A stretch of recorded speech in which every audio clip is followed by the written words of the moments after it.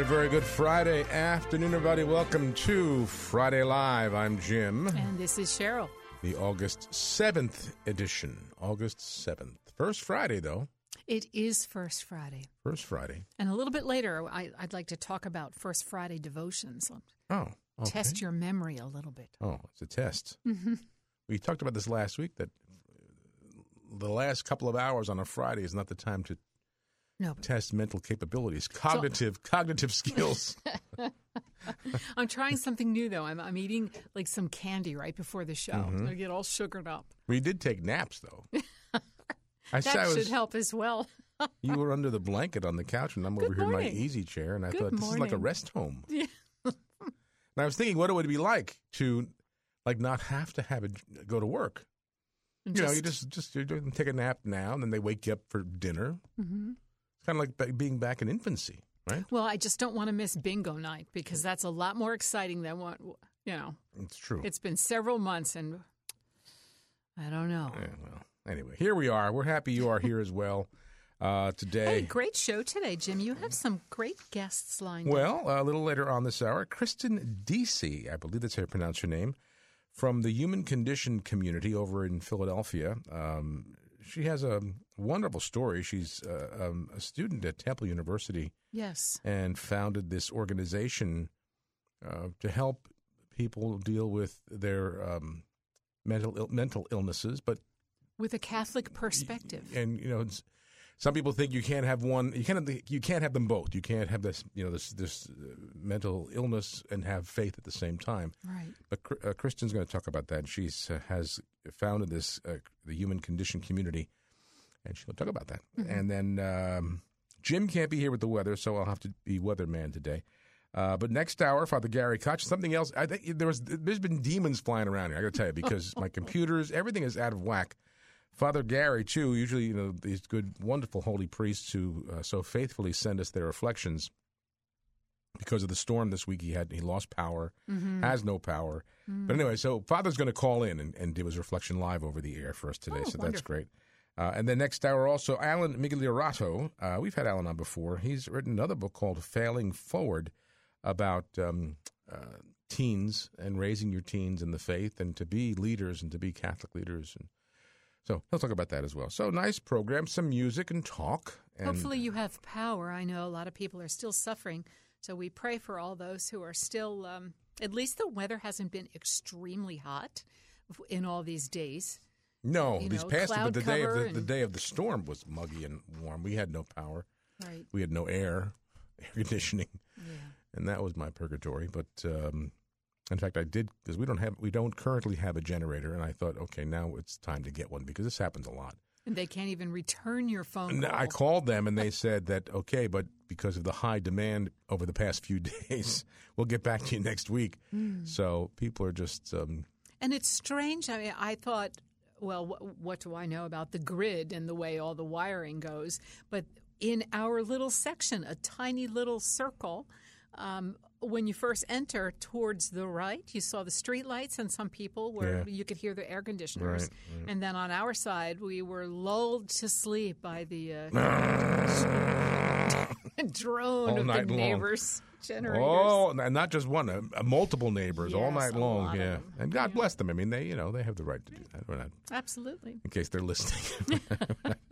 But so anyway, it'll be our day will come. I'll get us a generator. Mm-hmm. So let's start with our prayer, and thanks to everybody who's been requesting these prayer cards. We've been sending them out the past few weeks, multiple. They're getting out there. So we encourage you, my friends, to get your free prayer cards, praying for the United States of America. And it's this beautiful prayer that was prayed in 1959 at the dedication and consecration of the National Basilica of the Immaculate Conception in Washington, D.C., our Catholic National Basilica. And, of course, our country is under the patronage of our Blessed Mother under that title of the Immaculate Conception. So this prayer prays through her intercession to the Holy Trinity to just pray for our country, and we do need prayer. So let's begin in the name of the Father, and of the Son, and of the Holy Spirit. Amen. Amen. Most Holy Trinity, our Father in heaven, who chose Mary as the fairest of your daughters, Holy Spirit, who chose Mary as your spouse, God the Son, who chose Mary as your mother, in union with Mary we adore your majesty and acknowledge your supreme, eternal dominion and authority. Most Holy Trinity, we put the United States of America into the hands of Mary Immaculate in order that she may present the country to you. Through her, we wish to thank you for the great resources of this land and for the freedom which has been its heritage. Through the intercession of Mary, have mercy on the Catholic Church in America. Grant us peace. Have mercy on our president and on all the officers of our government. Grant us a fruitful economy born of justice and charity. Have mercy on capital and industry and labor. Protect the family life of the nation. Guard the precious gift of many religious vocations. Through the intercession of our Mother, have mercy on the sick, the tempted, sinners, on all who are in need. Mary, Immaculate Virgin, our Mother, patroness of our land, we praise you and honor you and give ourselves to you. Protect us from every harm. Pray for us that, acting always according to your will and to the will of your divine Son, we may live and die pleasing to God. Amen. Amen. And we'll pray our prayers to St. Michael the Archangel and to Our Lady. As Holy Father asked us 2 years ago to pray these prayers particularly for the intention of protecting the church from the attack of the devil, but also we're including to protect the country from the attacks of the devil. And so we pray, St. Michael the Archangel, defend us in battle. Be our protection against the wickedness and snares of the devil. May God rebuke him, we humbly pray. And do thou, O Prince of the heavenly host, by the power of God, cast into hell Satan and all the evil spirits who prowl about the world, seeking the ruin of souls. Amen. We fly to thy protection, O Holy Mother of God. Do not despise our petitions and our necessities, but deliver us always from all dangers, O glorious and blessed Virgin. Amen. And we pray, Jesus, Mary, and Joseph, we love you. Pray for us. Venerable Archbishop Sheen, pray for us. Saint Pope John Paul II, pray for us. And Our Lady of Good Remedy, pray for us. In the name of the Father, and of the Son, and of the Holy Spirit. Amen. Well, thank you again, friends. And if you want a copy, and you can request as many as you like, they're free. They're our gift to you. Go to our website, domesticchurchmedia.org. Put your cursor over the prayer link, and a menu will drop down. Click on Prayer for the United States of America, and all we ask you for is your name, your address, and how many you want, and we'll get them out to you. We send them out once a week. Janet and Elizabeth come in and do their wonderful work here, stuffing these envelopes, and so you will get them, but first you have to let us know you want them. So go to our website, domesticchurchmedia.org, and put your cursor over the prayer link, the drop-down menu, click on Prayer for the U.S., and give us your information, and just get them out there. In fact, I was saying earlier this week, because I announced, maybe some of the good pastors would allow us to put these in the entrances to the churches, but then I was reminded, but they're not putting anything out in the entrances of the churches anymore. You are correct about that. We can't do that. Even some. Well, we've just started with our bulletin, but it's been months where things are all online. Yeah. And even if you have, a liturgy guide for your Mass, it's online. It's on the parish website. Depending on where you are, you want to check that out. But it's the parishioner's responsibility to then print it out and bring it with them, because they don't want things left in the pew. Right. They don't want things being reused. Everyone's taking every possible cautionary measures that you can. Yeah. So just order them, get them out, pray them, and pray for our country, because we do need prayers. And also, thank you for your prayers. We've been today. I mentioned. I don't think I mentioned on the air yesterday, but during the windstorm, and I saw this yesterday when I opened our little back door here. A gutter came down, and some of the siding, the strip that was protecting the eave, about 7 feet of it came off. Was still hanging there, and so my fear was the eave was exposed, and any of our animal friends could get back in and take over residence up in the attic again, and we don't want them up there. So I'll tell you, all night long I'm worrying. Okay, now what are we going to do? How are we going to do this? How are we going to get it fixed? I can't get on the ladder and do it. Called our good friend, one of our good board members this morning, and said, we had a handyman locally that we can get, and I called him. He couldn't come. So I'm still panicking, and I forgot that we had ordered some stones for the air conditioning unit area back there where this damage also occurred. And because the weeds were growing, so it would just be easy to put stone back there. So when I came in this morning, I went back to look at the stone, and I noticed that the eave and the gutter were back up. So I'm assuming the men who delivered the stones put it back up. And you heard me ask our engineer, Nick, I said, tell whoever, because he ordered the stones, I said, tell them, thank you for doing that if they did it. If they didn't do it, some little angels came by. I'm telling you, St. Joseph, somebody came by and did it because it was all back up again and looks very nice. Wow. So I was very pleased about that. And then also great news, because I've been sharing this with the listeners. You know, two months ago we had that Derecho storm come through that blew out our AM transmitter here at 1260, which was over 30 years old. And I've been praying. It's about a $38,000 job. But then I did get the insurance company involved, and they did determine, because it was a storm-related, that it was an accident. Anyway, I got a call from the insurance company. They're going to get us a new transmitter. So that was taken care of today.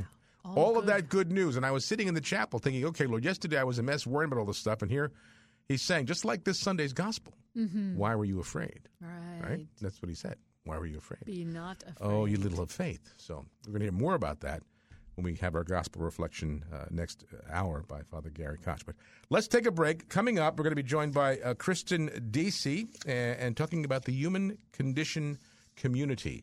So you stay where you are, friends. There's more to come on Friday Live. Hallelujah, hallelujah, hallelujah. Your love makes me sing. Hallelujah, hallelujah.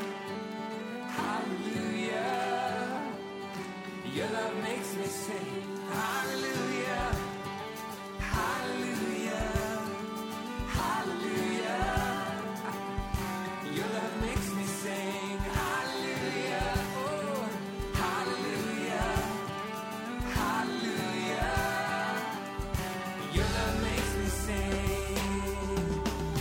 Your love is amazing, steady and unchanged. Your love is a mountain, burned beneath my feet.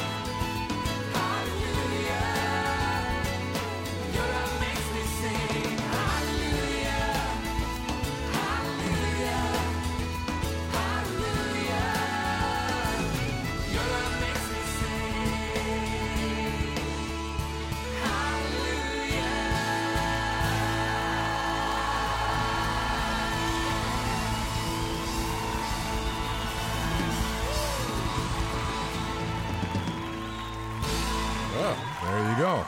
Welcome back. Kristen, we greet you with immense applause. There you go. That's a nice Awesome. intro.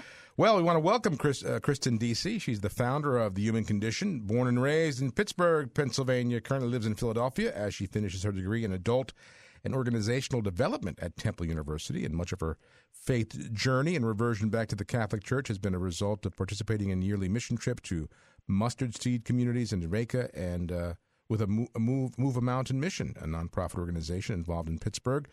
Through encountering both the material and physical poverty of those she served in Jamaica, Kristen was confronted with how the Lord wanted to use her own poverty and battle with mental illness for her greater glory. Thus, The Human Condition was born, and we're happy to welcome her to the program. Kristen, great to have you. Yeah, thank you so much for having me. It's awesome to be here. Anxious to hear about the project, Kristen, because it was very close to your heart, and it's something you personally suffered with, and I think it's being raised into awareness of the general population these days. You know that many people suffer with mental illness, and of course, so many of our friends are suffering even more these days because of the pandemic and being shut in and getting depressed. So. And then the first thing that comes to mind is we're lonely, we're depressed, we're shut in, so we pray more. So how could anybody deny that our faith and some of these sufferings are not directly related? But how did it hit you over the head that there was a direct correlation? Yeah, I think after really going through intensive therapy and recovery myself after dealing with some depression, and then kind of that being the reason that I kind of fell more deeper into my faith, there was really just such a deeper sense of healing once I really encountered the Lord and allowed Him to enter into my suffering. I think when people are dealing with mental illness, it's so much bigger than themselves. And so while psychology is so necessary in understanding the brain and, why we suffer from these diseases and disorders, there's just an ultimate healing, I think, that only Christ can bring, and just a truer sense of freedom when we surrender these illnesses to Him and allow Him to enter into that suffering with us. Were you born and raised Catholic? Yes, I am a cradle Catholic, and so my parents have definitely shaped and formed a ton of me, and I'm really grateful for their example, but just fell away from the church throughout middle school and high school. And then, ultimately through dealing with these issues, fell deeper in love with Christ and the church. We noticed, Kristen, because we're a couple of senior citizens, so to speak. I'm more senior than Cheryl. But it seems to us, and we've talked about this a lot, that your generation seems to be more was vulnerable to mental illnesses, or is it just that we talk about it more, or is it the culture that drives it more? I mean, why is that? Yeah, I think there's a lot of factors that play into it. I think there's definitely a ton more research around mental illness, so I think that definitely catapults people to talk about it more. So I think there has been an increase over the past, decade or so of just increased awareness, and people want to talk about it more. And I do think our generation faces a lot of different societal and culture pressures and just differences and maybe in past generations that might, affect higher rates of mental illness. But I'm really not sure. I think people have always struggled with it, but I think there's just a lot more awareness, research, and science behind it now that give people the language to really talk about it. Right. And a lot of times one knows that they're suffering. One might realize that they need help and they don't know where to turn.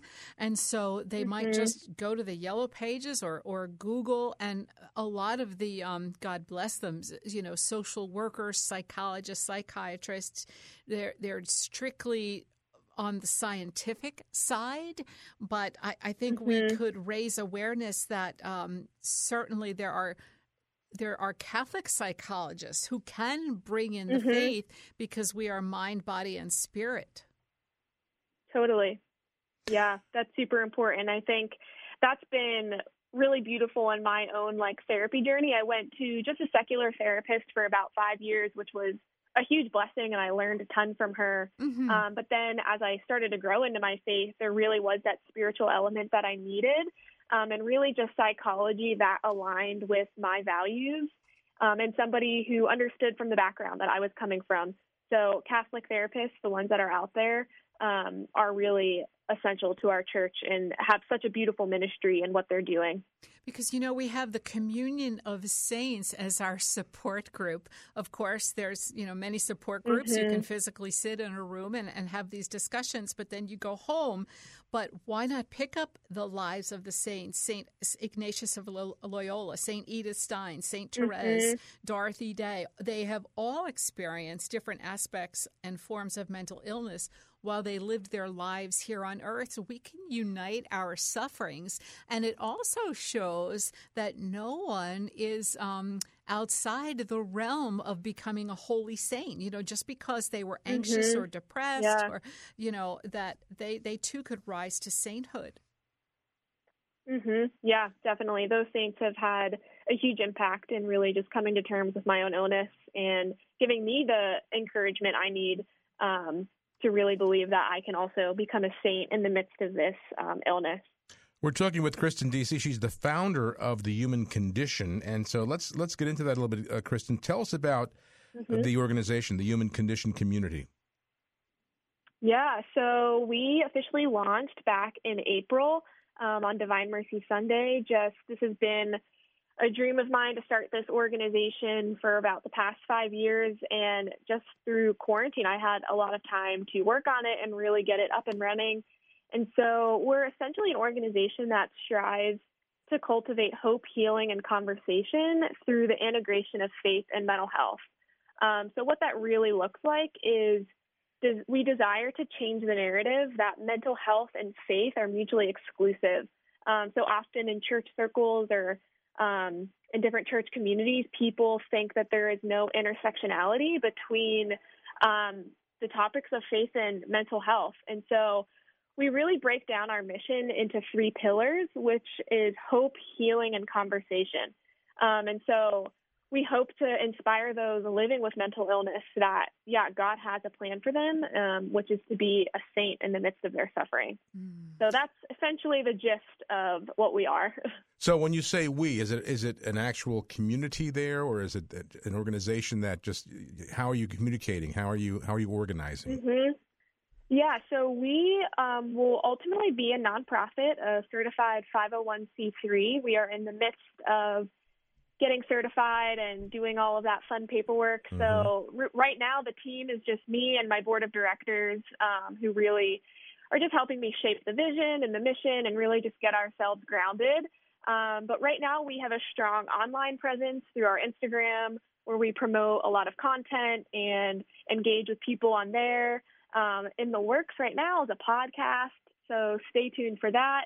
We have some things up on our blog of just some stories and some other pieces of content that go a little bit deeper than the Instagram posts do, so definitely check out those. But as our organization, grows, we have a lot of exciting things in the works for the future. So using social, that'll be exciting. Using social media, and who is your target audience, or is there a target audience? Yeah, the target audience, I think, is anyone who's ever questioned where the church stands on mental health and mental illness, or especially people. I mean, I think I fell into this target audience when I was coming back into the faith. I felt like there wasn't a place for me in the church because of my mental illness. And so I think there's a ton of people who have, unfortunately been outcasted or felt hurt or wounded by the church because they feel like there's not a place for them, or they feel like their mental illness is a result of not praying enough or not loving them enough. So really just to reach those people and to invite them back into the church and to really instill within them that the Lord loves them and that he desires to enter into this illness with them. Well, Kristen, these people that are suffering, so the first thing they do is lose hope. Why am I here? I'm not contributing to society. They turn on themselves and they start feeling guilty. God must not love me because I wasn't good enough or I didn't do enough good. I'm being punished. I mean, there's people have this array of feelings and they don't know what to do and they don't know where to go. And it's beautiful that you're there at Temple University, which is a huge student body. Now, it might be a little different this coming semester, but, these young people go there and they're just lost among hundreds, and you're even amid like a city feel. Where I went to school, you got on campus, then there were no cars, you closed the gate, and you had your own little safety village. Well, you're like right there in the heart of Philadelphia, and one could just get lost in the numbers. So the first thing we need to do is impress upon them that there is hope. There is a reason for you to be here, because their self-worth is just bottoming out. Yeah, totally. Now, let's let our listeners know, Kristen, how they can find you online. And so you mentioned Instagram. Our website is the humanconditioncommunity.org, and we are also on Instagram as the Human Condition Community. So definitely find us there. We have, a lot up and coming within the next few months, and obviously as this organization continues to grow, we have an awesome resource right now which helps people find a Christian or Catholic counselor in their state. So you can find that on our website. Click your state and get connected to somebody. A lot of therapists are offering telehealth right now. So even if you don't find someone in your direct area, reach out to somebody. So that's where you can find us. It's the Human Community, Human Condition Community. Human Condition Community. .org. And make sure you put the in front of that there. Okay. So now, when people go there, is there a way to interact with your members if they have questions, or if they, even if they have are having a problem, having an illness that they need to discuss initially? Just to, what do I do? How do I deal with things? Is it that interactive, or you just direct them to a counselor? So we have an email. A lot of people have emailed us with different questions or things that they want to talk to me about. So definitely I recommend emailing if you have any questions. I'm always on Instagram. You can message us there, on Facebook. So that's, I would say, the best way to engage right now. Now, your degree that you're studying for adult organizational development at Temple, what year are you in right now, by the way, may I ask? Yeah, so I am an upcoming senior. I graduate in December. Oh, okay. Very good. Wonderful. So describe a little bit adult and organizational development. Can you define that a little bit? Yeah, it is definitely a new major, so not many people know what it is. Yeah. But it's kind of a multidisciplinary major. It's in the College of Education, and so it deals a little bit with education, but it really focuses on organizational structures and processes. So how do we understand organizations? How do we address conflict in organizations? And it deals a little bit with like sociology, understanding people and how they work with others. It's very broad, but also really good for what I'm trying to do. I'm sure I'll ask you this because as you're speaking, I'm thinking of my own journey in as heading an organization, an apostolate like this that we have here. But you look back and you see how the Lord has drawn straight with many crooked lines along the way. Have you seen your path and your journey and say, oh, that's why I was there, or that's why I did that, or that's why I met him? Or did you see that as you look back in hindsight?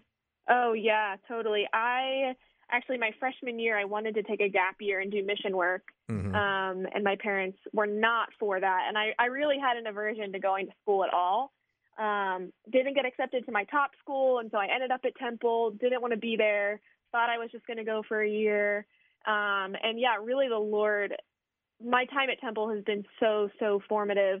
I actually just got engaged. I met my fiance at Temple.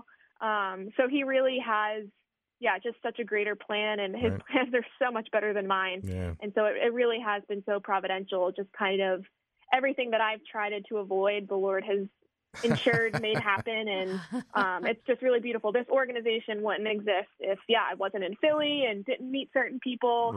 Right, it's great. I know our youngest son graduated from Temple, I think it was 4 years ago, right? That's right, and he too. Initially, we were trying to encourage him to go there, and he didn't want to go there in the worst way. He did one year at Montclair, of all things, and things just didn't work out up there at all.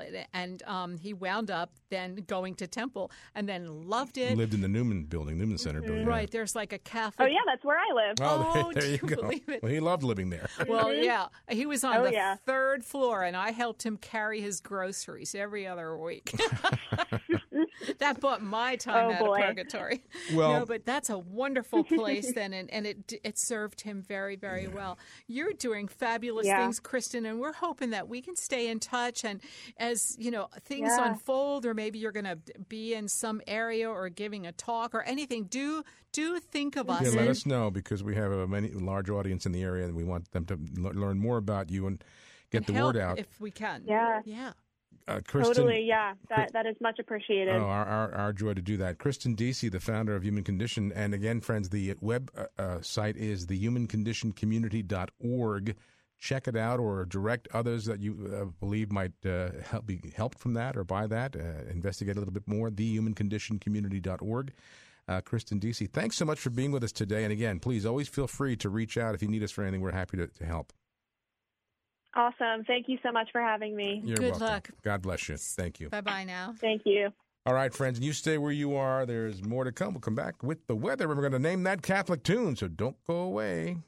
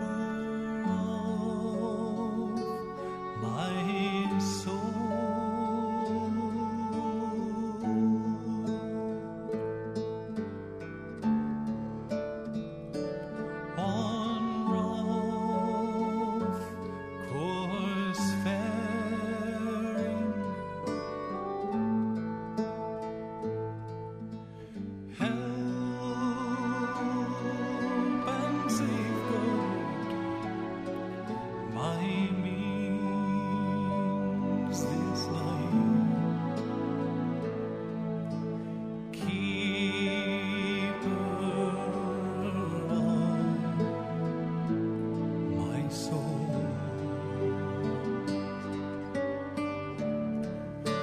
when I am tired, when I'm astray and stumbling, you shield my soul from the snare of sin.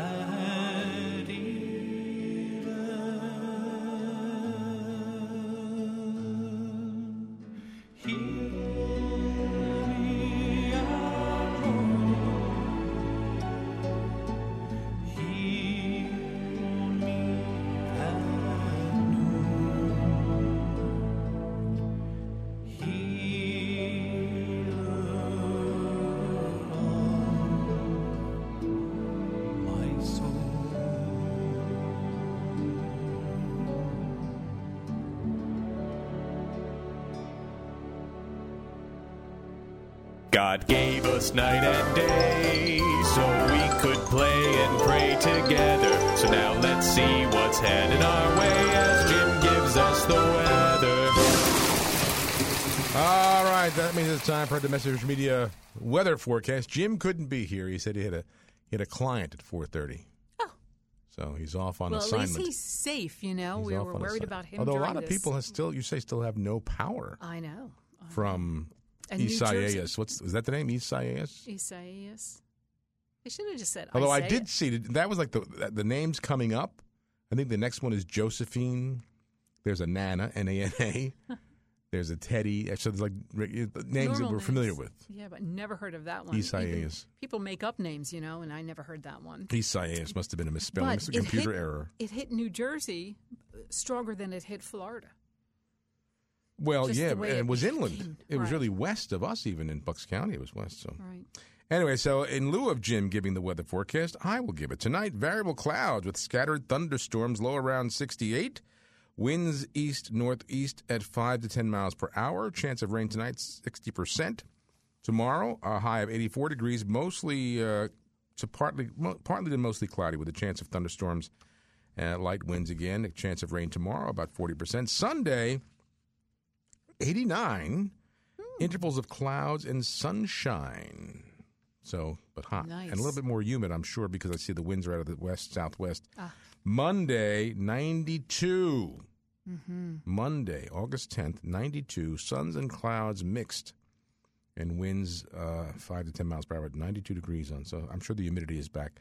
And it looks that way for the rest of the week in the 90s, low 90s, upper 80s, right through next Friday. Well, it is summertime. It is August. But I always say, now the 15th is when? Next Saturday, the 15th? Yes, Yeah. the assumption, right. That's usually the day that things start to cool off at night. In the evening. Yeah. So, and the shore forecast, I think, is just a little cooler by the shore, but, the sun will shine. So that's the weather. I'm sorry I'm not as proficient as Jim, but. And I can't ask you any questions. Yeah, you can. Well, you quick look it up on Google. Sure. I'll look it up All on my right, weather so app. why do you think? No, maybe somebody has an opinion. Give us the phone number. Maybe someone has The a text question. number? The text. Text number 609-493-8255. If you have a question or comment, you can text us here live. 609-493-8255. Well, my thought is, it seems like whenever we get, these forecasts of thunderstorms, they're so severe. It's not just a rain event with even just I think we've always had thunderstorms. Yeah, but this with the winds and destruction. Well, this is a tropical storm, though. That wasn't a. I don't know. It just seems like more often. Every time you turn around, every couple of weeks, the power is going out. It can't just normally.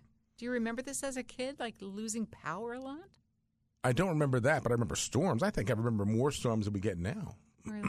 I mean, when was the last time you had a thunderstorm? I can't remember. Right? Well, I can't remember what I had for breakfast. I know, but we had the Derecho, the destructive Derecho, So that was back last- on June 3rd, Right. 2 months ago. Yeah, early summer. Yeah. And then we had a thunderstorm maybe in between now, because that's when the power. I don't think we lost power during the Derecho. We did. It was only for a couple hours. But we had one between that and this one where we lost power for about 2.5 days. Right. And we have no telephone. All of our power lines are underground in our neighborhood. Right. So it's not like trees hitting lines because they're underground. Although I will say this, if you're out driving, or maybe by now they cleaned it up. But again, when was the storm? Tuesday. I travel on my commute from Flemington, and then I come on 31 through Pennington. So between Pennington and Flemington, there's that Harborton-Linvale Road. Yeah. I don't know if people know that back road. Bear Tavern goes into it. Bear Tavern Road goes into it. Right, and there's a lot of nice cornfields and horse farms. Yeah. But there was a wire hanging, and one lane was blocked. The police car was there with his lights on. So was it like that since Tuesday? I mean, I just went up there today for the first time. Things could have fallen since then. We had some Maybe. branches down So the the driveway. wire was hanging like a jump rope right across the road, and they had yellow plastic tied on it. So, You wouldn't hit it. You had a tall truck or something, but yeah, right.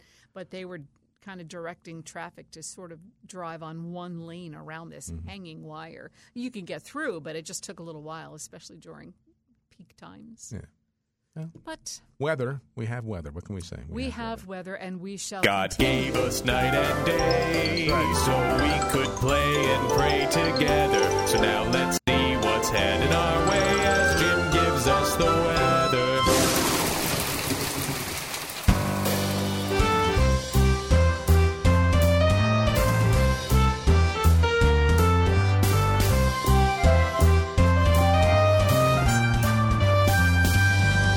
It's time to name that Catholic tune.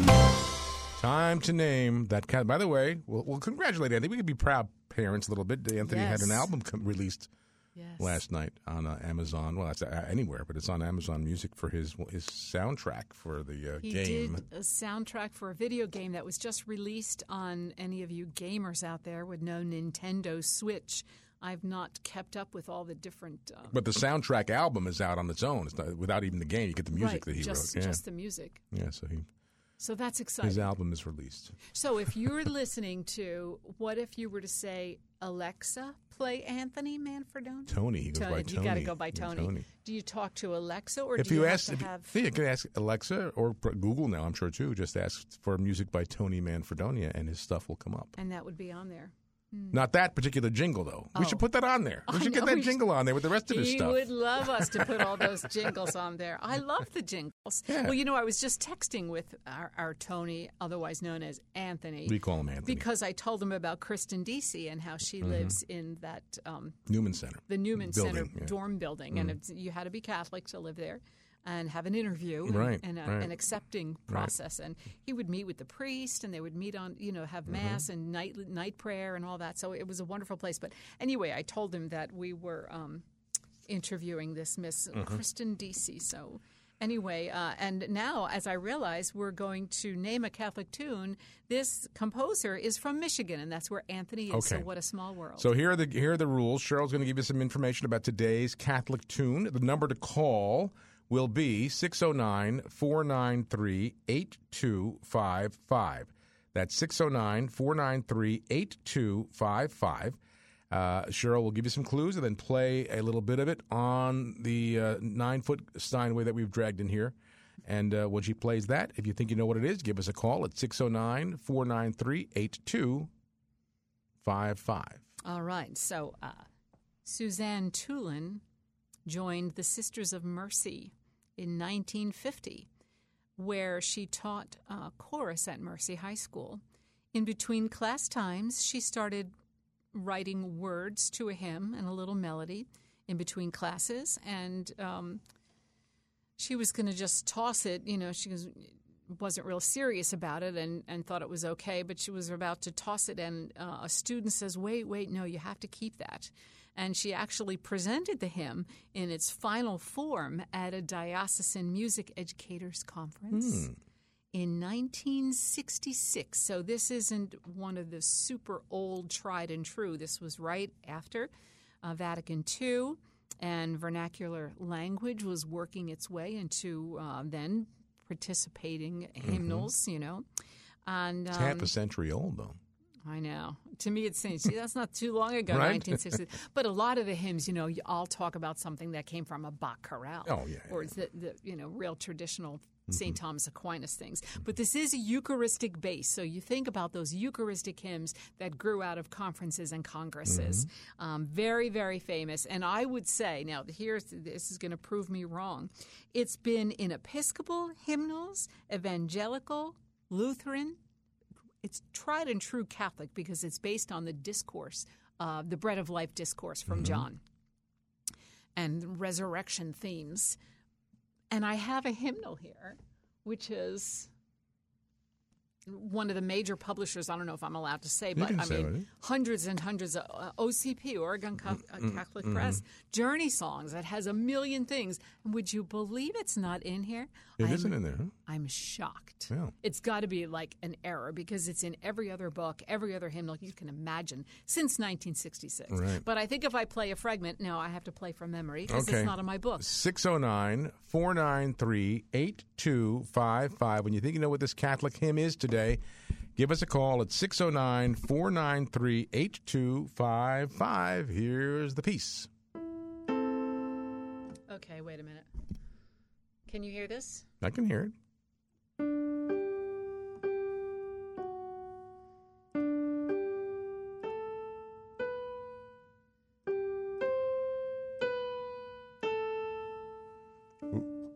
Ooh, what a place to stop. 609-493-8255. If you think you know what today's Catholic hymn is, 609-493-8255. Think of John chapter 6. Play it again.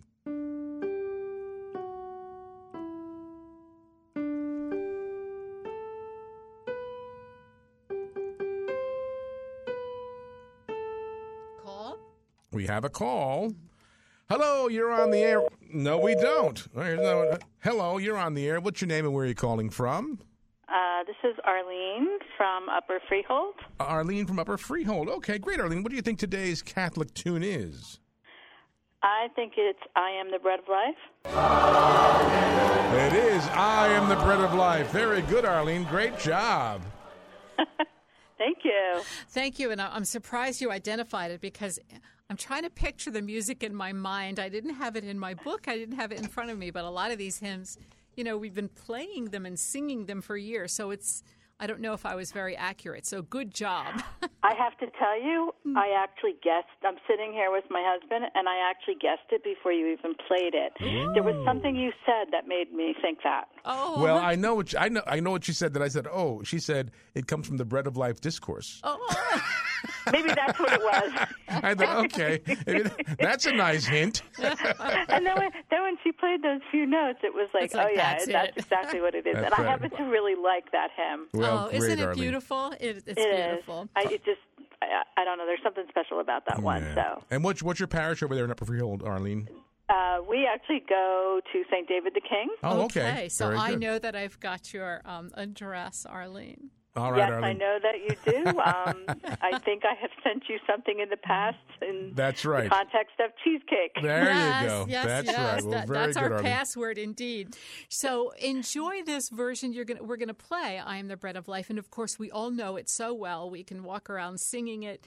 And this particular arranger, it's Richard Prue and the Cathedral Singers out of Chicago. And Richard Prue was always one who could just reinvent the wheel a little bit. So he does some beautiful things with this, but it's the tried and true I Am the Bread of Life. Arlene, thanks for playing. I will totally enjoy it. God bless you. God Thank bless you. you. Thanks. Okay, God bless you both. Thank you. Bye. Bye-bye.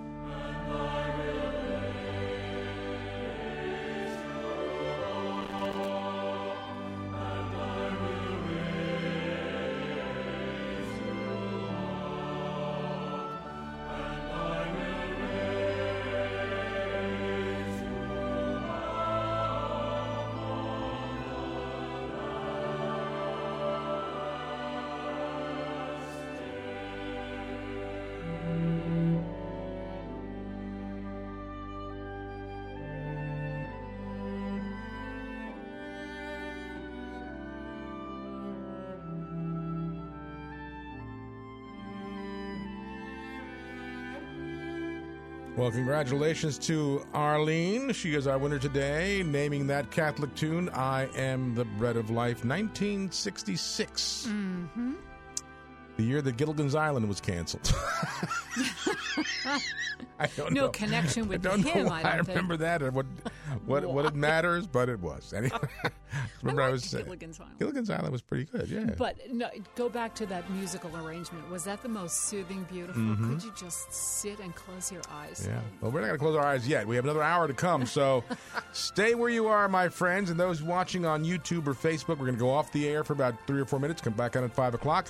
Be back in just a little bit, so stay right where you are. Don't go away.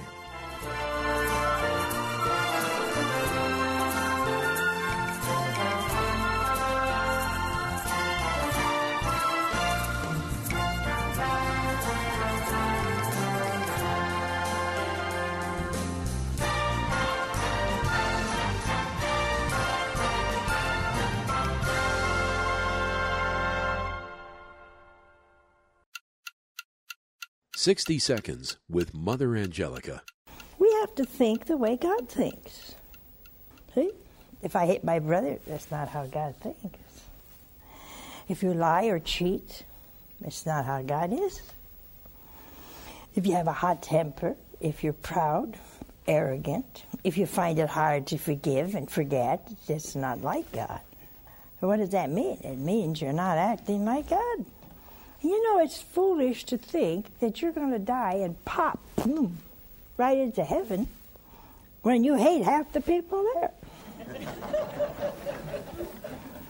You know, you still hate your mother-in-law. You still hate, may she rest in peace, but you hope she doesn't. All these people you don't even like. The people you know and trust are on EWTN.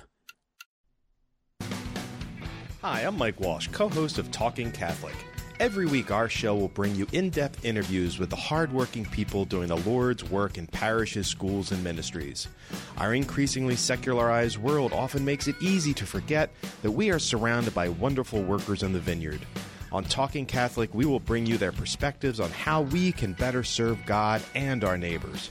Tune in to Talking Catholic on Sundays at 11 a.m. and Mondays at 4 p.m. Want to work a virtual miracle for your church or charity? Here's something so brilliant yet so simple and meaningful, you have to check it out. It's an internet site called Goodshop.com. Goodshop.com has created a way that lets you support any charity of your choice, and it costs you nothing. The good news is 700 of the largest internet retailers, stores you already visit online, have teamed up with Goodshop.com to give back a percentage of every purchase you make to your favorite cause. Before you buy anything online, go to Goodshop.com, select the charity you care about most, and then click over to your favorite store. Shop as you normally would, pay nothing extra, and a donation will be made to your favorite charity. It's that easy. Visit Goodshop.com today and designate Domestic Church Media as your favorite charity, and a portion of your internet purchase will be donated to Domestic Church Media and enable us to continue to bring you outstanding Catholic radio. That's Goodshop.com and designate Domestic Church Media as your favorite charity. Goodshop.com. When I was outside of the church, there was always an unsettled feeling. There was always a feeling of something missing and something not complete. The deal clincher is we found our way to our parish, and we met just an incredible pastor. We learned things that we'd never been taught. Wouldn't be the person that I am without the church and without the sacraments, particularly the Eucharist. I can't live without it. If you've been away from the Catholic Church, visit CatholicsComeHome.org. 60 Seconds with Mother Angelica. The Eucharist is the one presence of Jesus that's real. It is the presence of God He promised to leave. I will not leave you orphans. There is no comparison between the other presences of God. The presence of God is in His Word. The presence of God is in me and you, or you would dissolve into nothingness. The presence of God is in creation, in the air we breathe. But when that priest says, "This is my body, and this is my blood," that is the real presence of God. Body, blood, soul, and divinity. It is Jesus himself, alive. The people you know and trust are on EWTN. A lot of people think that street evangelization involves yelling out of a bullhorn telling people that they're going to hell. Not so with St. Paul Street Evangelization. Our methods are non-confrontational and effective. We simply offer information on the Catholic faith, along with rosaries, miraculous medals, and prayer. Pope Francis wrote about how beautiful it is to see street preachers joyfully bringing Jesus to every corner of the earth. Street evangelization is fun and fruitful. Join us today at streetevangelization.com.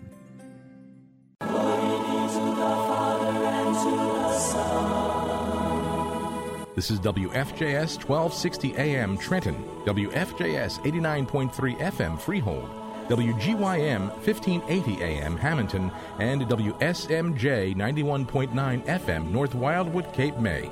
Communicating hope on Domestic Church Catholic Radio.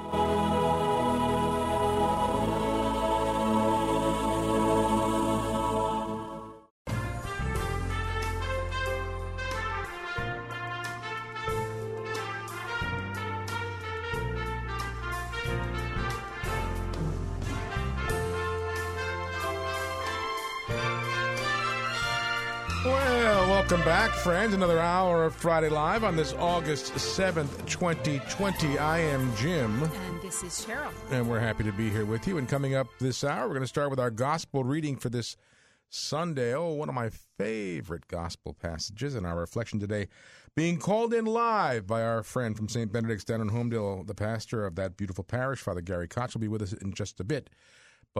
And the next half of the hour, second half of the hour, Alan Migliorato will join us to talk about his book, Failing Forward, Raising Teenagers to be Principled and Upright in the Church. Good. So stay where you are, friends, but we'll start with our gospel reflection. And this is a reading from the Holy Gospel according to Matthew.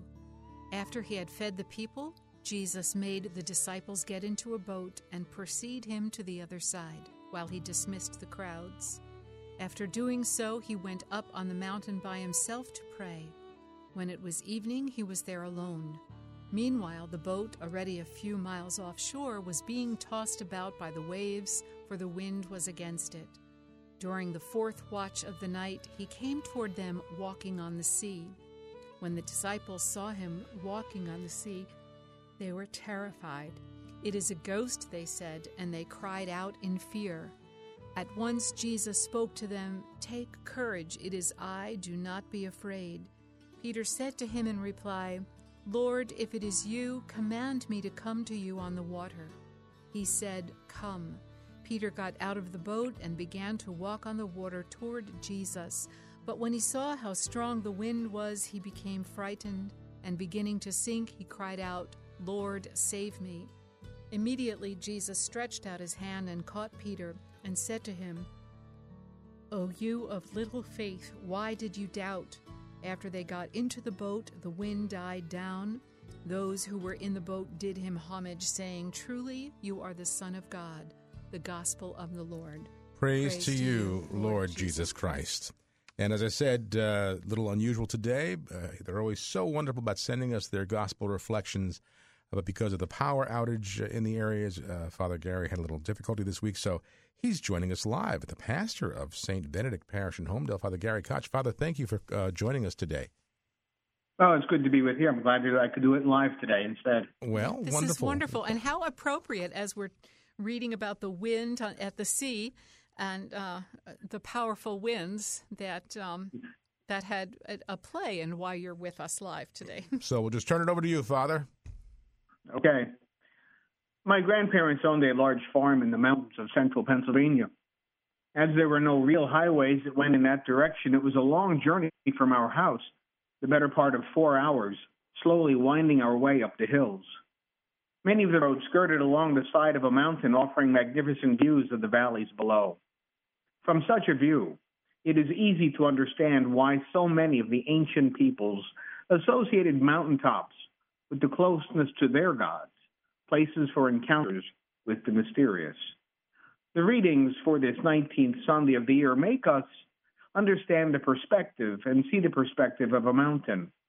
The Carmel Mountains on the Mediterranean coast of Israel are not most impressive in their height or in their majesty, but due to the vast terrain on which they sit, they provide an awesome vista of the Holy Land and the sea below. There, Elijah showed the Israelite people the power of God as he put down the prophets of Baal.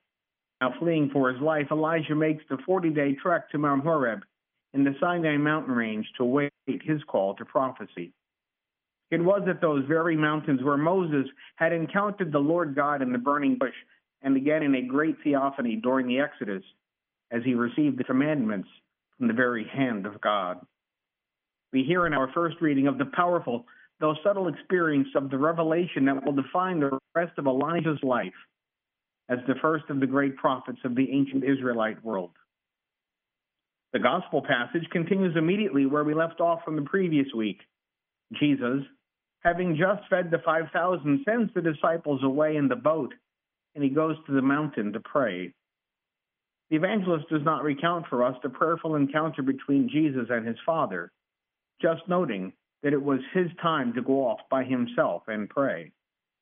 Jesus then comes down from the mountain and further reveals himself to the disciples in the walking on the water.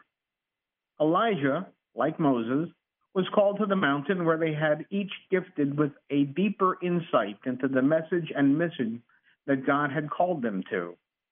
Elijah is sent back to Israel, where he continues to serve the people as their prophet in the face of much confusion and opposition. Like Moses and many of the other prophets and patriarchs before and after him, Elijah was called to climb the mountain to encounter God. The gospel passage of this weekend reverses that encounter. After the multiplication of the loaves, Jesus sends the disciples ahead of him on the other side in the lake while he ascends a mountain to be alone in prayer. But Jesus, coming down from the mountain, walks on the water near the disciples who are in the boat. The disciples are afraid and do not know what to make of this strange figure on the water. Recognizing their fear, Matthew says that at once Jesus spoke to them, "Take courage, it is I, do not be afraid." It is I. This seeming simple expression reveals a much more profound truth to them. Jesus has just used the Greek term that expresses the unspoken name of God. The readings then for this weekend remind us of the fundamental tenet of our Christian faith. Where once one had to climb the mountain in order to find God, as did Elijah and Moses before him, God in the person of Jesus has descended the mountain in search of us. This radically changes both our understanding of God and our understanding of what it means to be a human person. The intimacy of the relationship between God and humanity, ruptured by the first sin, has been restored in Jesus. Jesus puts a face on the God who only showed his back as he walked past Moses and who was only known in the quiet of the whisper as he revealed himself to Elijah. The disciples were not quite ready for the full weight of what has been revealed to them. Peter thought he was ready, but he sank under the weight of his own doubt. There was much more that he and the other disciples must yet experience with Jesus before they come to understand fully who Jesus is. The incarnation, that in Jesus, God becomes a human being, literally changes anew the relationship between humanity and God. It is for us now to recognize the presence of God in our midst, in the ordinary encounters of our daily lives. Father, thank you so much. Beautiful reflection. We appreciate that. Thank you so much, Jim. Take care. God bless. God bless you. God Thank bless you. you. Bye now. Right. Bye. And friends, you stay where you are. There's more to come, and we'll be right back. So don't go away. We have Alan Migliorato will be joining us in just a bit, but we'll be right back with more. Stay right where you are.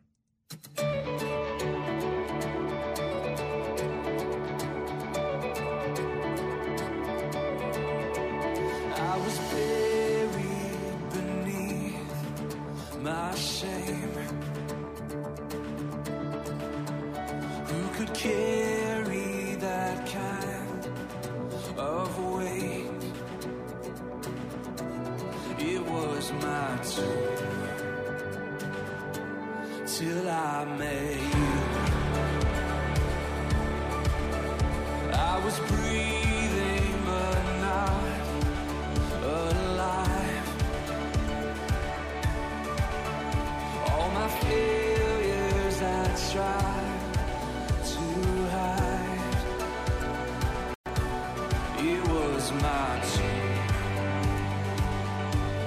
till I met you.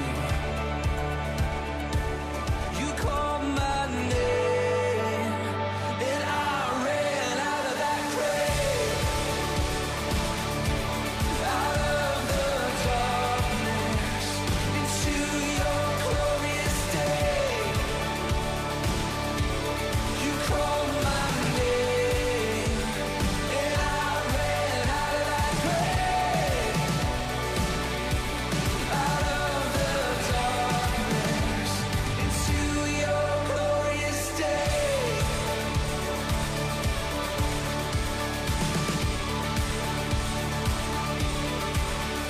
Now your mercy has saved my soul.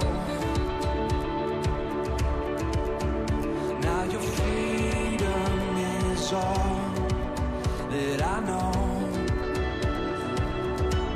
The old made new, Jesus, when I met you. Oh, what a day when you called my name, and I ran out of that grave, out of the darkness, into your glorious day. You called my name, and I ran out of that grave, out of the darkness, into your glorious day.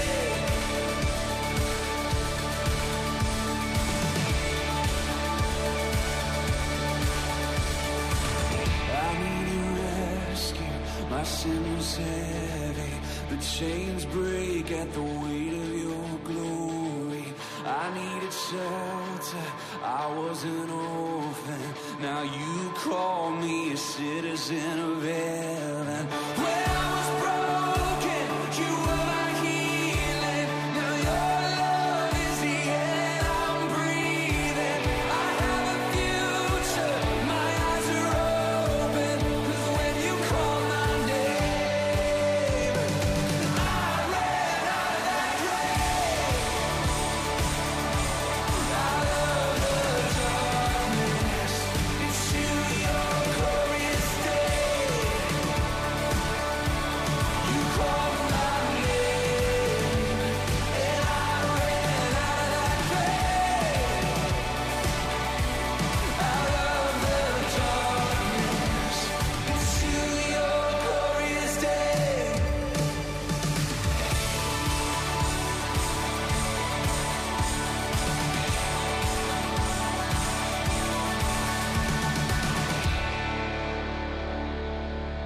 All right, welcome back, and once again, thanks to Father Gary Koch for taking some time. He had no power over there in Homedale. Mm-hmm. But anyway, we're happy, always a joy to hear him and all of our other wonderful priest friends who volunteer and send us their reflections every Friday. It's a joy to have them here. And it's nice that it's preparatory. So now on Sunday when I hear it, then I get another reflection, a different twist. My favorite, one of my favorite gospels. I love that gospel. First of all, it involves a boat. Second of all, I was just going to say, it could have something to do with the boat. And the sea. And the sea and the water and the doubt and the fear and the trust and good the friend saving. Go way, way back to the very, very beginning when you were thinking about leaving the corporate world to pursue Father this Doherty. Nudging and calling. Good Father Doherty said you just have Jim, to get out of the boat. In fact, it's funny you say that. I was telling the story yesterday about the day before yesterday. You and I were here, we were driving back, and I asked, I just out of the blue, I thought of Deacon Bill Jacobellis from the Archdiocese of Philadelphia. I said, whatever, we haven't talked about him or thought about him for years and years, and he had passed away. That very day. Yeah. So, but now you mentioned Father Doherty. I was on my desk, and you see my desk is always so neat. It's always you need so that, what does she call that, organizational development? But I was moving some things around just to straighten it out, and there was his prayer card, his holy card from his funeral. And May 12th, 2005, he passed away. And a nice picture of Father Doherty. He was always a good friend of ours. He would surprise us. Yes. First of all, he was a paratrooper in the Second World War.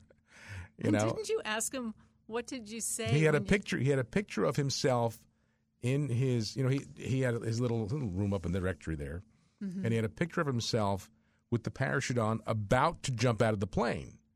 And I didn't do it. Father Weedman, the pastor, God rest his soul, too, told the story. He said, Father, when you jumped out of the plane, what'd you do? Yell Geronimo? And he goes, heck no. I said, oh, my God, I am heartily sorry for having Yeah. He was wonderful, so supportive and encouraging, and always had a kind word and a blessing for the children. Didn't he used to send us little things for holidays? He would send us little notes, little cards. Little checks, too, sometimes. I know, gifts, too generous. To the children, yeah. to our children when they were at Christmas time or Easter time. He was just a wonderful holy priest. And in his later years, he was still living at the rectory there at Queen of the Universe. And the rectory, I guess his room window faced the parking lot, but then during the day, that was the playground, right, for the kids. The kids would go out at recess, and they would be out there, and he would be in the window just watching. And if somebody looked up, he'd wave to them from there. It was like it was like but it was like the church in the old days. Yeah, you had a vibrant Catholic school. You had at the time 3 priests living there in the rectory. Good, solid men. You had the nuns in the convent across the way, right, and teaching in the school, wearing their habits. I mean, it was just a good time. And that's when our kids were growing up. So it wasn't even our generation; it was our kids' generation. I know, we were very blessed to be there. And then I remember it was his birthday, so the school all gathered under his window and sang happy birthday. Yeah. He was a great priest. God rest his soul. But I found his holy card, his prayer card, on my desk the other day, and I think of him often because it was the very beginning of starting this journey. That he would encourage me. I didn't really have an official spiritual director, but he would talk to me a lot, and he was just a real man's man. He was just at the time, I'll never forget this. And again, we pray for him, our friend, Father Karapi, who we don't know where he is or what happened, but we know that for 20 years he was a wonderful teacher in good standing with the church. And it was, I can remember when it was. It was Good Friday on 1999. And I was at the other radio station, and we aired at that time. Father Karapi did a Triduum series, Holy Thursday, Good Friday, Holy Saturday. That would air on the radio. That really brought him to the fore. I mean, it really was a powerful series. Well, his booming voice, And I'll never forget when we aired that Good Friday, and after Good Friday services, Father Doherty came over to me, because we had aired it in the morning, 9 o'clock, 8 o'clock in the morning. And Father Doherty came over, and he had tears in his eyes. He goes, "Who is that man? I just heard, who is that?" And I said, I explained who he was. And it was maybe a few months later that we brought Father Karapi to that parish. To do a mission at the parish. And I said, watch this. I couldn't wait. Father Doherty came into the church, and Father Karapi. I said, Father Karapi, this is Father Doherty, Father Karapi. And he just shook his hand. Young man, he goes, you. And he was just so thrilled. Yes. And, of course, Father was staying in the rectory with them. Yes. And he had breakfast together with them. Just a wonderful, Father Doherty was a wonderful, wonderful priest. Had a lot of influence on what we do here, I think, because he was so supportive of everything we were trying to do. And I would do my program, come to me. I would do that program.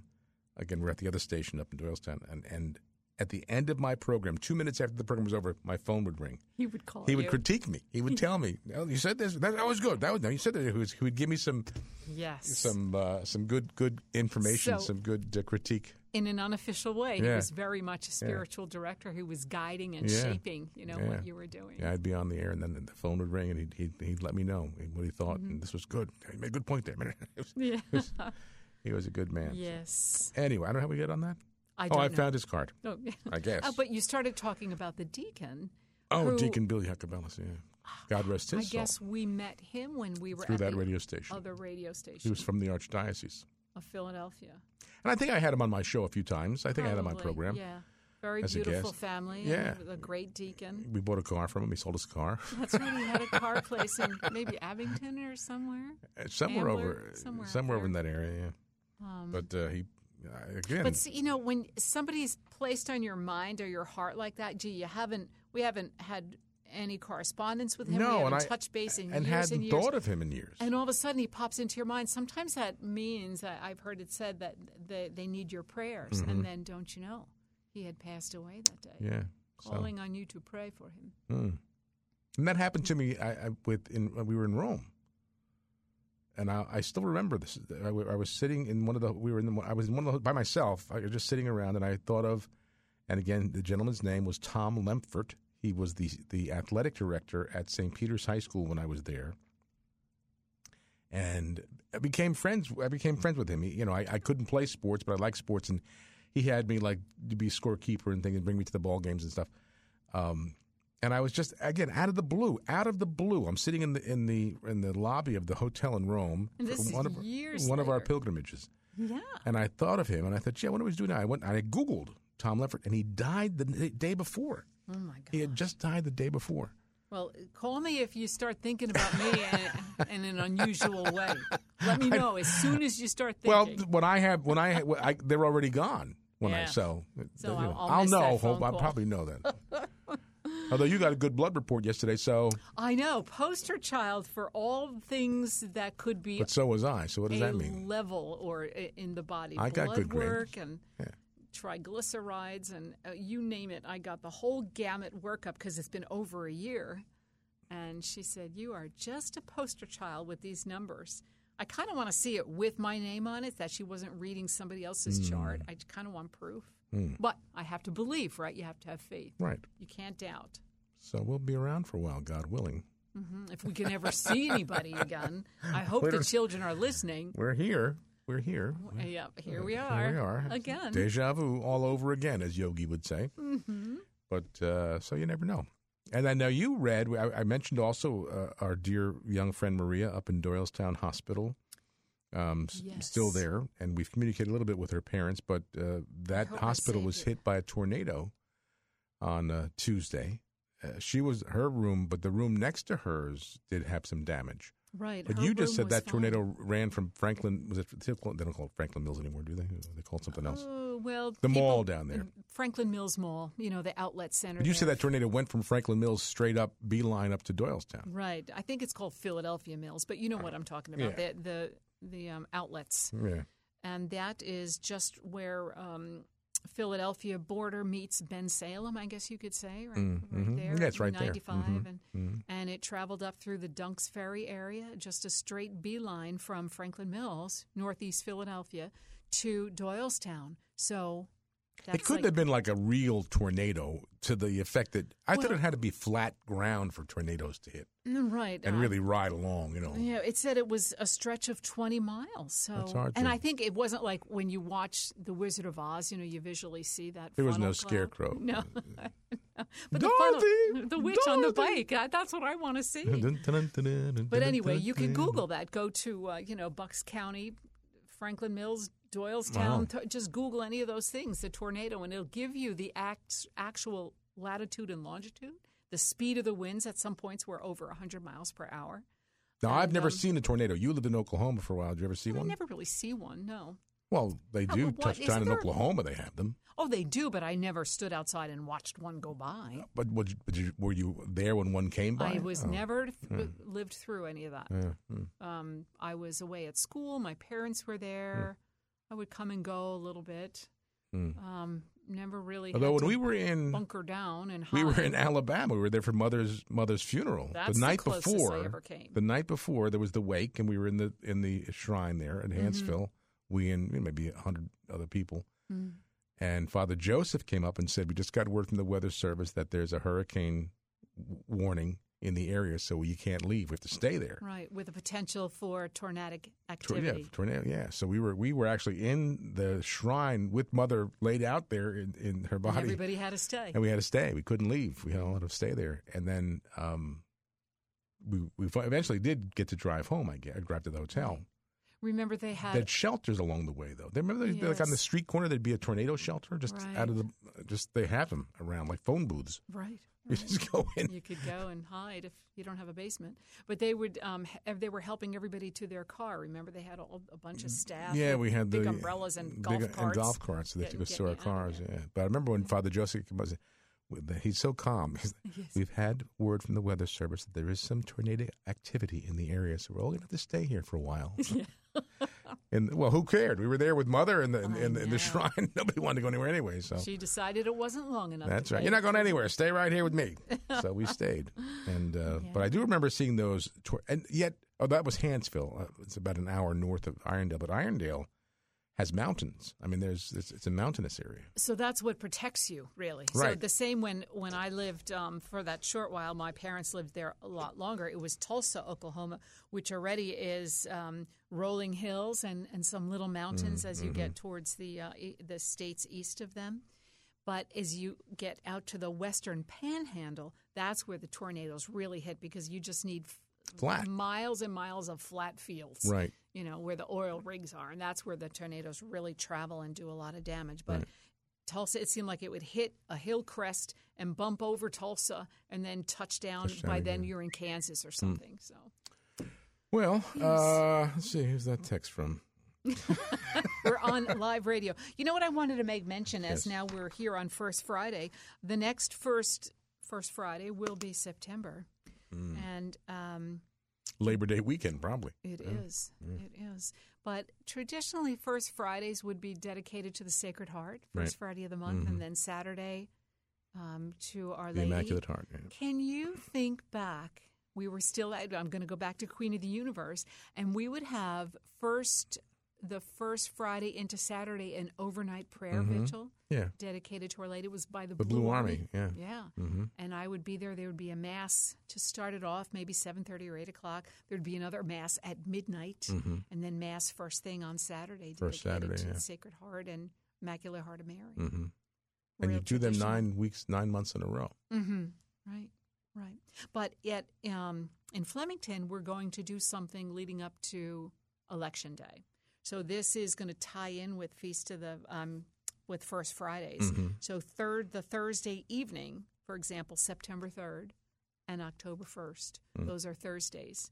At 7 o'clock in the evening, we're going to pray the Rosary, and we have our beautiful prayer cards, prayers for our country. At St. Magdalene? At St. Magdalene's. Using our prayer card? Using our prayer card. And dedicating ourselves to the Sacred Heart of Jesus, dedicating our country in reparation to the Sacred Heart for all good things and truth and faith and justice to prevail leading up to Election Day. So that's September 3rd, October 1st, and November 1st. Okay. We're going to do that each night at St. 7 Magdalene. o'clock. Prayers for our country. So I'll put it on the bulletin board.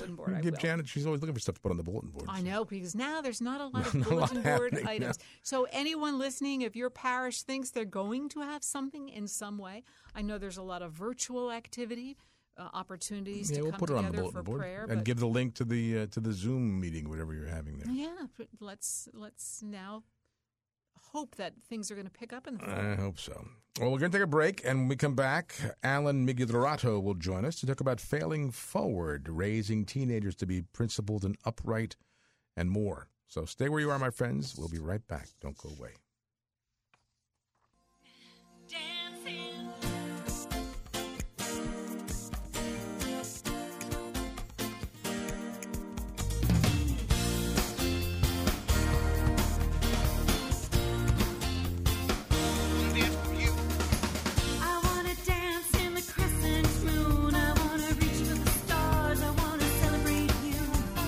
Close my eyes and pray.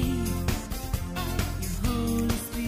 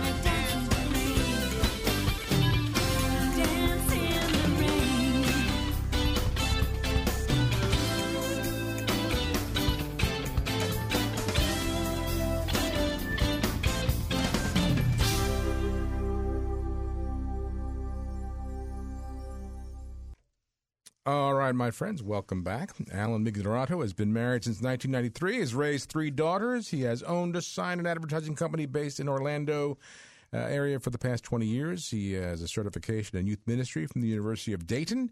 He's the founder of Adventure Catholic Leadership Formation Training, and he achieved the rank of Eagle Scout and is a veteran of the United States Army. And he has written a brand new book we want to talk about, Failing Forward. Alan, welcome to the program. Hey, thank you. Thanks for having me. Oh, great to have you on. We've had you on before. It's always happy to have you back. Failing Forward. So I had to do a double take when I read that title. I thought, wait a minute, Failing Forward. What is this about? So tell us a little bit about the impetus and the genesis behind that title and the content itself. Sure. So the reason that I wrote this book with my co-author is through our formation training, our leadership training, which was founded so that we could stop losing people in the Catholic Church, because we figured that there are 2 trigger events that we lose the majority of our teens with the church. And one is confirmation. After they get confirmed, some of them treat it as though it's a finish line, that they've just reached the goal and they're done. Mm-hmm. And the second one is when they move away from home and they go to college, mm-hmm. and they're not being told to go to church anymore. And both of these events have a responsibility that is engaged with it, so it's connected very well. Both of these events. When you're on your own, you're responsible for yourself. When you get confirmed, parents tell you, okay, now you're an adult in the faith. Now you've got to make some decisions on your own. And that decision usually is, I'm going to try something that on my own that my parents aren't telling me what to do. This is also connected with the way that these teens are being raised. If they're always told what to do and how to do it, they can't really experiment and educate themselves on knowing how to fail and knowing how to overcome that failure. And if you think about this for a second, I know I'm talking a lot. I'm Italian, so you're going to have to stop me. We understand, Alan. We understand. Okay. You're good. So we can see your hand. We can see your hands moving too. That's by the right. way. I am. I'm sitting in my car, so I'm hitting my window with my hand. I hope you don't hear it. Think about the way that teens are wired. They love to play video games, right? Mm-hmm. And the reason that we've found that the studies that we've done on this, that they love to play these video games, is because their parents aren't sitting right next to them telling them when to jump, when to throw the ball, when to shoot the basket. Mm-hmm. They're doing it on their own. And when they don't succeed, we see their engagement levels raise. So it's because they're allowed to experiment. They're allowed to overcome that failure. But we don't tell kids they fail anymore. Mm. If you think about the kids that play sports in leagues that are very little, they got 10 teams that are all playing for a championship, and they all get a trophy at the end. Right. We're afraid to tell them that they failed. Well, how can you learn from something if you don't know that there's something to learn? That's right. Now, I remember many years ago, because I'm slightly handicapped. I had polio when I was a kid. I wear a brace on my right leg, but I've always loved baseball, and I was always pretty good at it too. But when I went to try out for Little League, I was 9 years old, and they wouldn't let me play because I couldn't run. They were afraid I was going to trip over the base or some silly thing, and they just said you can't play. And my dad said to me, just that's life, basically. You learn the lesson. That's just who you are, and that's an obstacle you have. And there was no let's make accommodations for him, and it was just that's it. That's part of life. And I think today, even Alan, we talk about it often when Cheryl and I were growing up, and I know you're younger than we are. But, we'd leave the house on a summer morning at 9 o'clock in the morning and not come back till lunchtime and then go back out again, not come back to dinner time. We were on our own, and we were making our own decisions all along those ways. And that doesn't happen a lot anymore. It doesn't, and what we've done today is instead of, telling if we had a kid today who couldn't play baseball, we'd just sue the league and say, if you're not making a handicap accessible. Right. The bases should be flat so that nobody will trip over them. Right, exactly. And the ball should be softer so nobody gets hurt. That's right. So we've got to stop wearing these kid gloves if we want our children to be raised to be leaders. And we wonder, well, oh my gosh, this kid's 20 years old. He's still, living at home and he doesn't have any ambition. I wonder why. We're not letting them fail. We got to point the fingers at ourselves. So we've come up with a 5-step program in our book, and it's called in Failing Forward. It's called COPEC. So we've got challenge, observe, process, evaluate, and challenge again. and it's for parents to use at home. Now, originally, when we wrote this, when we wrote Failing Forward, it was directed at youth ministers, at parish administration, and it was for them to pass on to their small group leaders so that their small group leaders could pass on. What we found is we need to hit it right on the target. We need to get to the first catechist of children, which are their parents. Right. And we've kind of, and I know that you guys have probably experienced this too, with all the quarantining and everything that's been going on, we're seeing that our home is really the first church that we need to make sure that Jesus is present in. Right. And without Jesus present in our homes, we can go to a building every Sunday and then close the door of the church and pretend that Jesus waits there for us every Sunday. But that's not the way our faith works. Jesus has got to be present in everything we do, in every drop of sweat that comes out of our bodies, every tear that comes from our eyes, and every breath we take. And without that, without our kids understanding that, they're not going to be Catholic very long. They're not also going to be Christian very long. Mm-hmm. We're talking with Alan Migliorato, and he and Daryl Ziedzik. Is that I forget how to pronounce his last name? Ziedzik. He's not here. We don't have to pronounce it right. Ooh, that's right. That's right. Just call him Daryl. Just call him Daryl. But they've written this book called Failing Forward. It's published by Sophia Institute Press. That's sophiainstitute.com is their website. And Alan, as a veteran, and thank you for your service, a veteran of the U.S. Army, did your Army training have something to do with this too? Did you pick up a lot of what you learned in the Army and this and put it in the book? There's bits of every part of my life that have gone into this book. My dad was a professional boxer growing up, so I learned a lot of things, traits and education, way to train other kids to be leaders through what I learned from him. My mom was a business owner. I've been in the military and Boy Scouts. So yeah, there's a lot of it that goes into it. It's a good mix. It's a good it's a good wedding soup, I like to call it, of everything that goes into training leaders. It seems like the Scouts would have a good role to play, too, because there's, they're about forming good leaders and having the kids, meet challenges and meet goals and make good choices. I mean, it seems like that's part of the training ground as well. It really is, and a lot of there's a story that I tell in the book, Failing Forward, and I'm sure you guys have it there, but it's about when I went on a camp out when I was looking to get my Eagle Scout award, and that was the perfect example of our COPEC method. And I mean, I can share some of it with you if you'd like. Please do. Please. So I was supposed to be in charge of this camp out, and I was a senior patrol leader, and I was 14 years old at the time.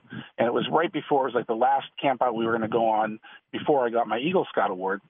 And my dad was a scoutmaster, and he said, okay, you're in charge. Now, when my dad would put me in charge or anybody in charge, he was telling us that we're in charge. Don't come and ask him any questions. It's our responsibility. If we're going to be the leader, then we've got to pretend or stop pretending that other people are the people to answer questions. So he would say, here's your responsibility. You're in charge of this camp out. So I had to make the reservations at the campground. I had to make sure that we had enough chaperones. I had to make sure we had the food. So I, in turn, delegated a lot of that responsibility to the patrol leaders. So we had, 4 different patrols of about 7 different kids each. So, 28 kids altogether, 29, 30 kids. And then we had adults, and I had to organize this whole thing. So long story short, I did everything. I everything perfectly, except I put myself in charge of the food. So I made sure we had the food, but the one thing that I didn't make sure is that we left the church with the food on the way to the campground, which was about 3.5, 4 hours away. So we get, and my dad, right before I got in the car, I remember him saying, you got everything? I said, yeah. I said, everybody's in the car. We're just ready to go. He goes, okay. And he knew. I found out later that he knew I didn't have the food. Oh, my. Right? And most people would be like, say, well, that's awful. Why didn't you stop him? Because he let me fail, and he let me learn from it. Right. So we get to the campground, and, he says, okay, what's your next step here? What are you doing? I just need to know a time frame. So I need a timeline. Mm-hmm. I said, all right, well, I'm going to have everybody set the tents up. And then, I don't know, about 7 o'clock or so, we're going to eat dinner, 6:37. He goes, okay, let's say 7 then. Is that okay with you? And I said, that's fine. So everybody's setting the tents up, and I go to find the food, and I said, look, guys, around 6 o'clock, I told the guys who were cooking, you guys are going to be cooking. Let's go get the food out, and let's get the kitchen set up. So they come back to me, and they said, there's no food. Where's the food? So, of course, we're all frantic looking for the food. I go up to my father, and I said, look, I left the food back at the campground. He goes, oh, yeah? He goes, wow, that's awful. He goes, so what are you going to do about dinner? And I said, well, can we go back and get it? He goes, Alan, we drove 3.5 hours to get here. We're not driving another 3.5 and another 3.5 back. We might as well all go home. He goes, but we're not going to do that. He goes, you're going to find something for dinner. I go, Dad, there's like 50 people here. What do you want me to do? I said, and with my sarcastic self at the time, at being 14, I said, maybe we can have Jesus show up with 5 loaves, and a couple of fish. Yeah. And he goes, Alan, whatever you want to do. He goes, that's fine. If you can get Jesus to show up, that's fine. If not, you need to figure out what to do for dinner. Wow. Oh, boy. Right. So you would think, like, this is tough love. Yeah. Right. And in a way it is. But I'll tell you what we did. I got all the kids together, the leaders that I had selected, delegated responsibility to. And I said, look, here's the situation. So we drove through, when we went there, an orange grove. And one of the kids said, look, that orange grove is like half a mile down the road. He goes, let me and another kid go and we'll get a bunch of oranges. So I said, all right, you guys go get oranges. We all had to pair up. We couldn't be by ourselves. So, this is back in the 80s. Yeah. So he said, okay, you're going to go get oranges.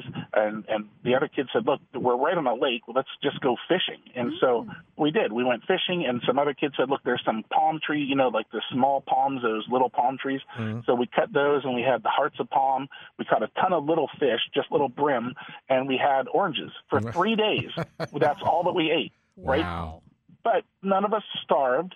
I'm here to tell the story. Yes. And I learned. And my father said, well, what did you learn? Right? And I said, well, I learned that I should pack the food next time. He goes, yeah, that would probably be a good idea. Yeah. Right? And what he told me, his observation of me was, or his evaluation was, you did fine. He goes, you got worried there for a little bit, but, he said, I saw you freak out there for a little bit and get frustrated. He goes, but then that only lasted a few minutes, and you snapped right into how are we going to fix this problem, not poor me. And that meant so much to me that he trusted me to do that, because a lot of times parents stop kids before they get to that point. When, before they get in the car, hey, you forgot this, hey, you forgot that. Yeah. Well, you're not always going to be there. It's like waking your kid up on Sunday morning. Hey, it's time to go to church. Don't forget to go to church. Did you say your prayers before bed? Right. Did you brush your teeth? I mean, the kid's 24 years old. Leave him alone. Right. Yeah. I think, telling that story, Alan, I'm thinking of your dad had to trust you from the very beginning, not having to put the food in the trunk and say, oh, by the way, I did bring it. He left it. And he left. He knew, because I told him later. I said, when we came back from the campground, he was giving me my evaluation. He goes, I knew you left the food there. I said, well, why did you? I was, of course, big mouth. I said, what the heck's the matter with you? Why didn't you tell me? Right. He goes, I'm not the leader. You're in charge. Yeah. He goes, I'm not supposed to tell you what to do. Wow. He goes, if you don't want to lead, then tell me, and you don't have to lead. He said, but when you tell me you want to lead, you tell me you're in control, then you be in control. Because I'm not going to pretend that you are if you're not. Wow. The book is called Failing Forward, and it's published by Sophia Institute Press. SophiaInstitute.com is their website. Alan Migliorato, along with Daryl, wrote the book. We have Alan with us today. Alan, who would you say, I mean, I know it's for parents, but is there a particular age group that people have? Is it teenagers? Is it, tweens? Who's this really geared toward? That's a great question. It really is. And it really is never too early to start training your kids to be leaders. Mm-hmm. If you wait, the longer you wait to do it, the harder it is. It's kind of like teaching an old dog new tricks. Well, Mom, you did my laundry for me my whole life. Why are you making me do it now? I'm 15. Right. Well, it's time to start giving kids responsibility and really giving them responsibility, not pretending to. Mm-hmm. So Daryl and I did a talk show a while ago where the host had a 7 or 8 year old son. I think it was 8, just about 8. And we gave her a challenge to give to him, which was to cook dinner for the entire family. And then she had us back on and talked about it. And I said, how'd it go? She goes, I failed miserably. And I loved hearing that because I said, well, how did you fail? She said, well, as soon as he started, wanting to cook, she goes, I was telling him, no, that's not how you do it. And she goes, and I caught myself and I just waited and watched. And that's the biggest, hardest part for parents. So yes, it's great for teens, especially, this is when you get to the red zone is where we think, 17, 18, that's the red zone where they need this. Yeah. They need it right now, and they need it in a thick, heavy dose. Right. When they're, 7, 8, 9, 5 years old even, you can start implementing some of these things so it seems natural to them. As they get older, they won't think anything of the challenges that they're facing because it's natural to overcome them. They can fail forward. And, I see some of this parenting skill type in our oldest son, with the, we have the grandchildren now, the little girls almost 4, but in their parenting style, I see them giving her a choice. Well, in this case, you can do A, or maybe you could do B, but they're letting her make the choice and then live with that choice, not just say, okay, it's time to put your sweater on, or it's raining, you have to wear your boots. Like, they'll present a situation and say, what do you think we need to do? And I've just been observing that in their parenting style, and I thought this is great, because like you said, as the situations get more difficult and more challenging, it's a style that they're already accustomed to. We're just turning up the heat a little bit as they get older. Oh, it's beautiful. That's beautiful that they're doing that. There's a lot of science that goes into this, too. The girls, up until the age of about 20, their prefrontal cortex in their brain, like right in the front of their brain, is still forming, and guys until they're about 22 or 23. But what the problem is, and we see a lot of adults who can't hold down a job, who are narcissistic, who are always a victim, and it's always somebody else's fault. No matter what happens to them, they haven't been given the opportunity to use that cognitive thinking, to exercise their cognitive thinking. And there's literal physical changes that happen to kids' brains as they're growing up if they're allowed to use cognitive thinking. So if you look at your granddaughter who's allowed to make choices, eventually they won't even have to present her with these options, because she's going to know it's raining. Do I want an umbrella, or do I want a raincoat, or do I want to stay home, or do I want to just run for it? Like, she's going to be able to make these own decisions on her own. But more importantly is, how do we keep our kids connected to our faith, right? Because it's great to raise leaders, but if you don't have Jesus as a focus in your life, and yes, I'm still talking with my hands right now. If you don't have Jesus as that focus, it doesn't matter how good of a leader you are. Right. That's right. Exactly right. Alan Nigliorato has been our guest, friends, and unfortunately our time is up. The book is called Failing Forward. SophiaInstitute.com is the website. It's published by Sophia Institute Press. Alan, do you have a website or that people can go to? I do. It's adventurecatholic.com. And you can get you're going to be able to hear our interview, because if you send me a link to it, I'll put that on there. All right. And you can download, or not download the books. You can buy the books, but there's a whole lot of information at adventurecatholic.com. Very good. Well, let me ask you real quick. So COPEC, it was challenge, observe, process, evaluate, and challenge again. We got to keep challenging. That's why this is a method, not a system. Yes. All right. Well, great work, Alan, and God bless you for all you're doing for the church and setting such a great example, especially as a father and a leader. So thank you for that. Thank you. God bless you. Thank you. God bless you guys, too. Thanks for having me. Well, we'll talk to you soon. Okay. All right, friends, and you stay where you are. Be right back. Don't go away. It started like it does for many people, question my faith and question authority. And I feel that the reason why I left was the draw of the world. The world was pulling me away. Some people would say, Satan was working on me. He did not want me in church. He wanted me to be desperate. He wanted me to have the thoughts of suicide. I started to realize that a lot of the things that I had experienced in my life were a result of my rebellion against God and against authority. Coming back to the church is the first step in healing from all of the hurts of the world. I went from being desperate and in despair to finding hope and encouragement for the future. I'm on God's team. I know who I belong to, and I know where I'm going, and there's nothing that can separate me from God's love. Take another look at the Catholic Church. Visit CatholicsComeHome.org today. We asked people all over America, what have you done for your marriage today? Boy, I gave a huge hug this morning, like a really big squeeze that lasted forever, a great kiss. Those things are really important. She got a really short haircut that she hated, and I wrote her a note and put it up on the mirror saying that she was a cute girl with cute hair. What have I done for my marriage today? We've actually organized a date night tonight. What have I done for my marriage today? Wow, that is a great question. I took the baby while she worked. I got up with the baby while he slept. Yeah. Today, I sent an email to my husband, and I said, "You rock." Well, I've done today what I usually do, and that is obey. I listened to my wife when we talked on the telephone today. She really likes it when I listen.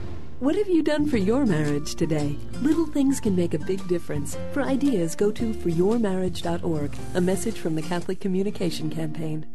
She really likes it when I listen. That's right. And you remember that. As opposed to those times when I don't listen. And we've all been there. I listen all the time. I'm listening. Right? That's right. I listen. That's right, you do. She likes it when I listen. We should record those little clips. My favorite one is the guy that she laughs at all my jokes. That guy. Well, we could tell stories. We could make our own little clips. We could do a whole series of things that we've experienced over 35 years of wedded bliss. That's because we're old. Older. Although I will say, what's now is August, so 4 months I'll be collecting Social Security. Yeah, you get all this mail from like Medicare. And that was Medicaid last year when I turned 65. But now that there was even knocks on the door that they were hunting you down. They look for you. But now I could start collecting my Social Security. And I remember when my father was 65, I thought, man, Dad's getting old. Time flies when you're one of having our kids fun, are saying the same thing. Yeah. Well, Dad's getting old. I hope not. Although my father never wore jeans. No, it's a different generation. Or sneakers. Now. I have my sneakers on or a T-shirt. He was, when he was 65, he dressed like a 65-year-old man. Right. The pants was up above his belly button, and flannel everything shirt. was from Sears and Roebuck, right? Yeah. Like those green kind of. I want to say the khaki pants, but they were dark green. Yeah. I can remember my dad. Flannel shirts and things. He wore them. Shirts tucked in. Yeah. And he'd wear a suit to mass. He always had a tie on. He had a tie on. Maybe not as he got older, but I remember when I was growing up, he always had a jacket and tie on. Sure. Right. Sure. Had a hat, had a little fedora. Mm-hmm. A little Those chapeau. were the days. Huh? Dressing for church. Yeah. And they used to even remember in the pews in church, they'd had the clip to put your hat? Yes, those little clips. Yeah, that was for the man's hat. Oh, okay. To put his hat there. I used to put my envelope on that clip. Oh, did you? Yeah. They would have the names of the parishioners on the pews. If you made donations, like at least St. Peter's in New Brunswick had the names of the person who not bought but donated for the pew. Made a donation. Is that your family pew? Is that where you sit? Yep.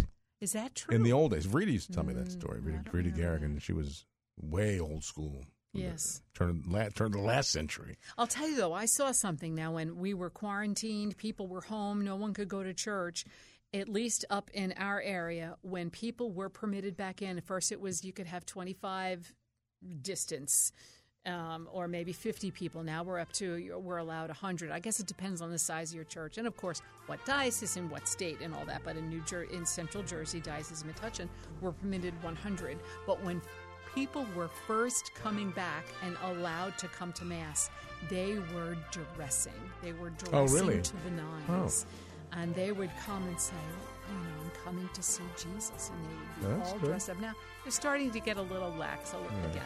But it was a beautiful thing because I think just the appreciation level was turned way up.